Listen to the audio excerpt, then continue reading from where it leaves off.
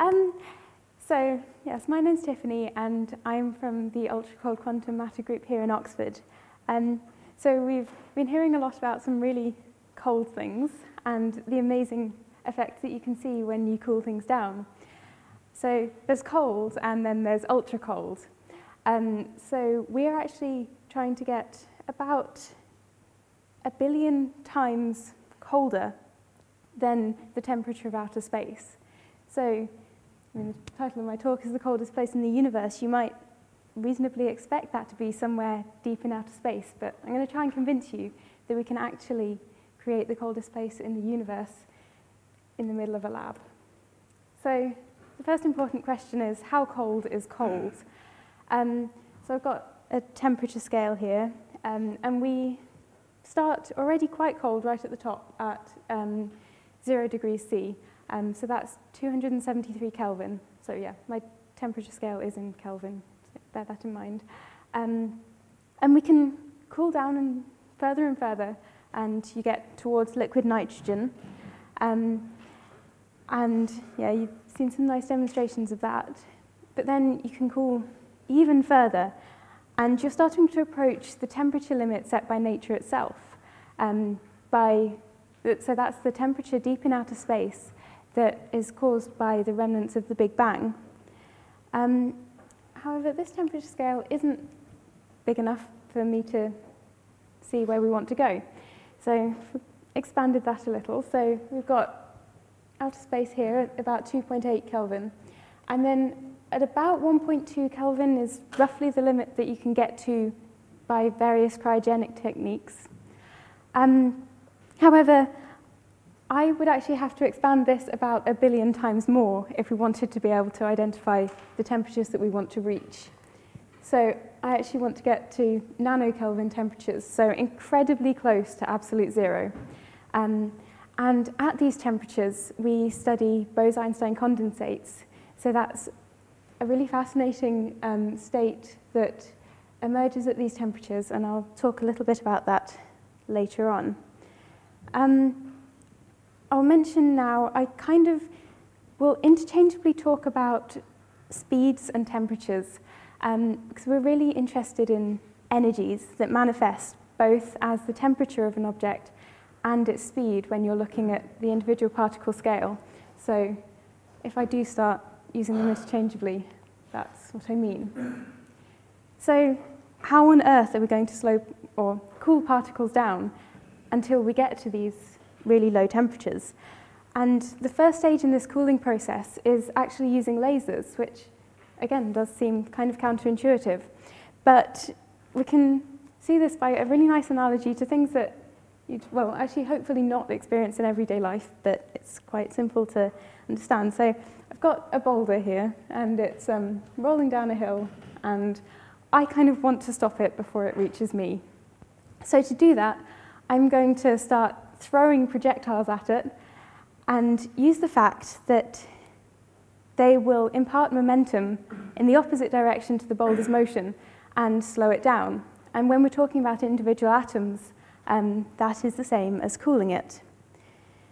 However, I do want quite a powerful jet of projectiles, so I'll use a laser beam to achieve that. And yeah, I've stopped it before it reached me.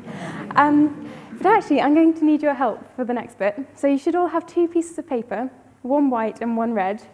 If you could get out your white ones first, and we're going to look at what might happen if you tried to use a white light source to stop your atom. So I want, well, you will all be an atom that is in an excited state.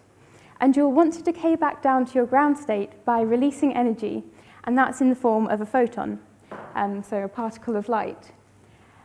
And in a white light, so a thermal source, you'll have a range of wavelengths, so a range of colors of light. And the emission process is also quite probabilistic, so it's quite random, really, when the light will be emitted. So to make your photon, if you scrunch up your piece of paper, and to go into your excited state, if you hold it high above your head, and at some point, just determined by probability, you'll want to release that photon. So whenever you feel like it, just throw it in any direction.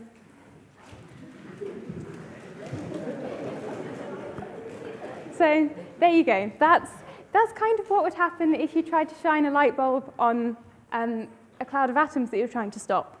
And I hope you'll agree with me, it probably wouldn't stop the atom very effectively, because the projectiles are going in all directions. There's not a concentrated beam heading at the atom. Also, you've got a range of colors in there, and this is kind of a very special kind of boulder in a sense, in that it will only see certain colors of projectile, so that, and if you're trying to cool an atom, it will only absorb certain colors of light. However, if we are now atoms in a laser beam using the red piece of paper, which, could you make a photon of that again? So this is the correct color to be absorbed by our atom.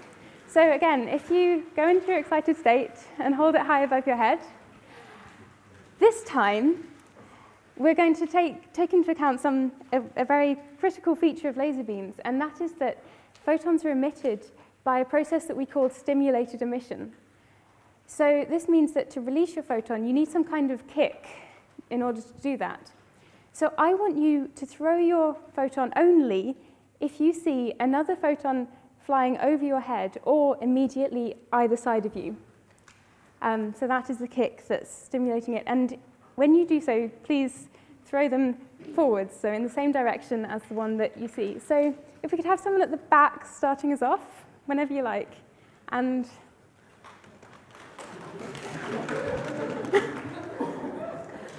so yes, hopefully that has been enough to stop our boulder. Yes. So we've got a high power stream of particles all going in the same direction, all the correct wavelength to be absorbed by the particle that we're trying to stop. So that's how we've slowed it down a very long way, so cooled it down a long way, but there are limits to this technique. Oh, I've got some nice pictures of how we actually do this in the lab. We don't have boulders and pieces of paper.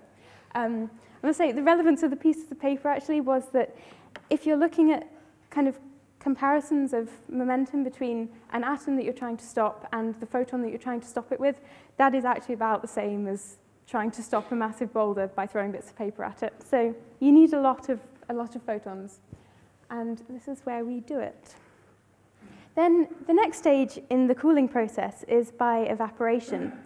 And this is something that we all know about from everyday life. So you've got your cup of tea or coffee, and it cools down because, well, largely by evaporation. So the hotter particles will escape from the trap, which in your case might be your teacup, and the remaining particles are much colder. So we use this exact same process to cool atoms down, except we actually help it along its way by lowering the walls of our trapping potential. So we can cool it down further and further, and eventually it will reach quite a magical state that will never happen in your cup of tea, and that is that it forms a giant quantum state, which is called a Bose-Einstein condensate. So, and this is where we do it in the lab. So our kind of teacup, as it were, is a magnetic trap formed by those coils there, and we have a vacuum system in which we perform this experiment.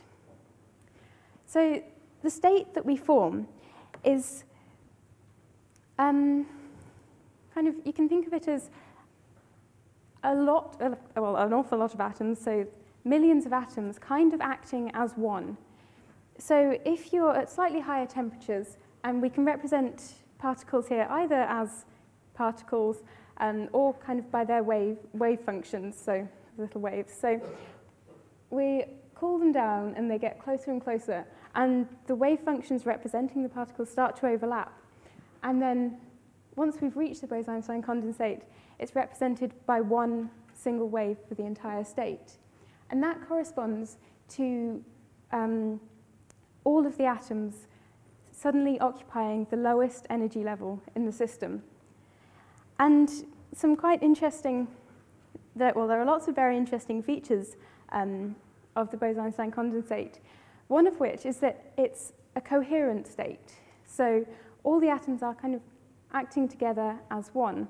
And I've got a demonstration of kind of the difference between a thermal state, so the effect of heating or the effect of any temperature on the system, and a pure Bose-Einstein condensate. So here we have a thermal state. And we're representing this by Highland dancing. Just in case anyone missed that from my little blurb. So on the left, we've got a reference dancer. So she is going to be dancing 2 steps of the Highland Fling. She's going to be dancing it perfectly. And then I told a group of dancers on the right to start dancing at any point within the sequence, to carry on for as long as they liked, and then to stop and start again at any random point. And so that could be the effect of heating on individual atoms' wave functions. So we'll see the effect of this. So yes, there is a slight delay between the 2 videos in terms of timing. I don't quite know how that happened. So one of the main features of this is everyone's still dancing in time, actually. So we're all the same wavelength, we're all the same color, color, as it were. But it doesn't look very pretty. It's just a load of people doing their own thing. So that would be a load of atoms in a thermal state.